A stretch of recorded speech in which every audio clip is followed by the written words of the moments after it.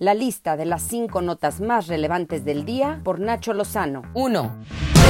Otra sorpresita. Emma Coronel, de 31 años, esposa de Joaquín Guzmán Loera, el Chapo Guzmán, fue detenida en Virginia, en los Estados Unidos de América, por el delito de narcotráfico internacional. De acuerdo con el Departamento de Justicia de la Unión Americana, habría colaborado en la fuga de Guzmán del penal del Altiplano en Almoloya de Juárez, en el Estado de México, en julio del 2015, ¿se acuerda? En estos momentos, la ex reina de belleza enfrenta su comparecencia inicial en una corte de Columbia sobre su detención. Esto fue lo que dijo el presidente Andrés Manuel López Obrador. Es un asunto que deciden en Estados Unidos, la detienen, su esposo, como se sabe, está también detenido.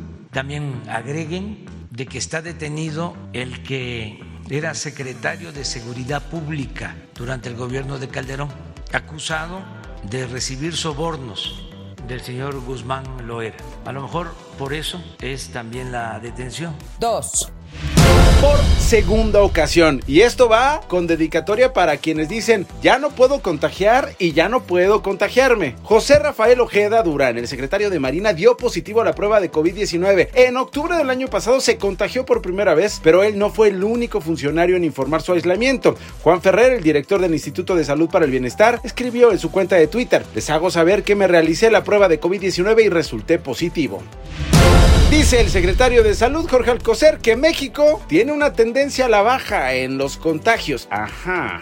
Desde hace 6 semanas, los casos de la enfermedad activos, estimados y personas recuperadas muestran una clara disminución sostenida en las últimas 6 semanas. Constituyen solo el 2% en la actualidad, o sea, 47,168 mexicanos con enfermedad activa.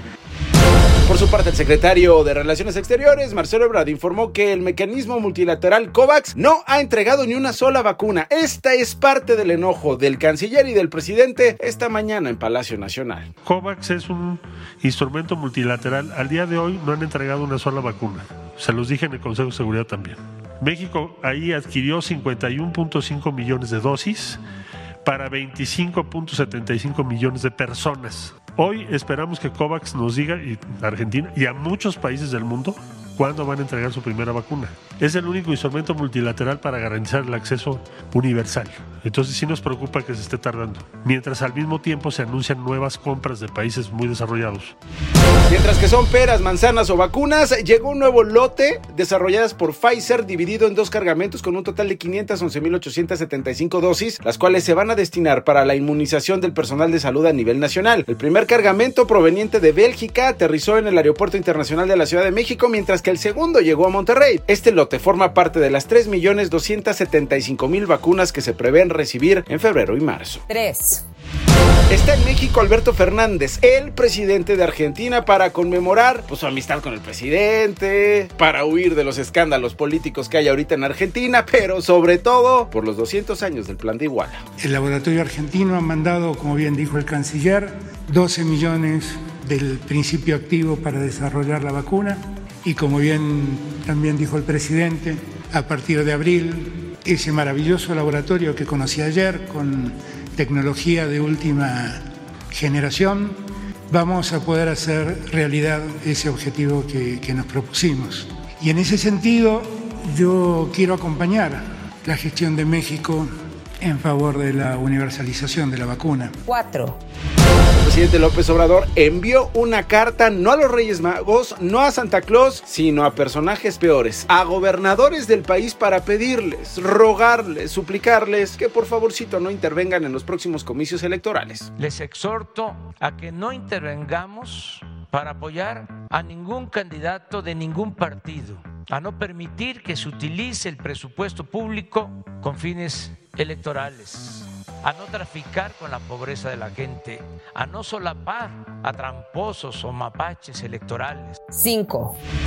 El presidente de la Unión Americana, Joe Biden, y la vicepresidenta Kamala Harris realizaron un homenaje a los 500,000 muertos por COVID-19. Estas campanas son de la Catedral de Washington, D.C. Biden dio un mensaje. Podemos hacer esto. Para este año de profunda pérdida vemos un profundo coraje de todos ustedes en el frente.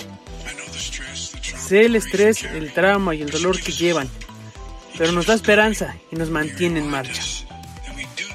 Estas fueron las 5 notas más relevantes de la lista, haciendo orden del caos. If you thought the only way to get a more defined jawline with natural-looking results was through surgery, think again. Juvederm Volux XC is a non-surgical injectable gel filler that improves moderate to severe loss of jawline definition and can help you achieve natural-looking results with little downtime. Even better, this improved definition lasts up to 1 year with optimal treatment. No maintenance required. Improve jawline definition for a smooth, sculpted look with Juvederm Volux XC. For important safety information and to find a licensed specialist, visit Juvederm.com. That's JUVEDERM.com. Not for people with severe allergic reactions, allergies to lidocaine, or the proteins used in Juvederm. Common side effects include injection site redness, swelling, pain, tenderness, firmness, lumps, bumps, bruising, discoloration, or itching. There's a risk of unintentional injection into a blood vessel, which can cause vision abnormalities, blindness, stroke, temporary scabs, or scarring. Talk to a licensed specialist to find out if it's right for you.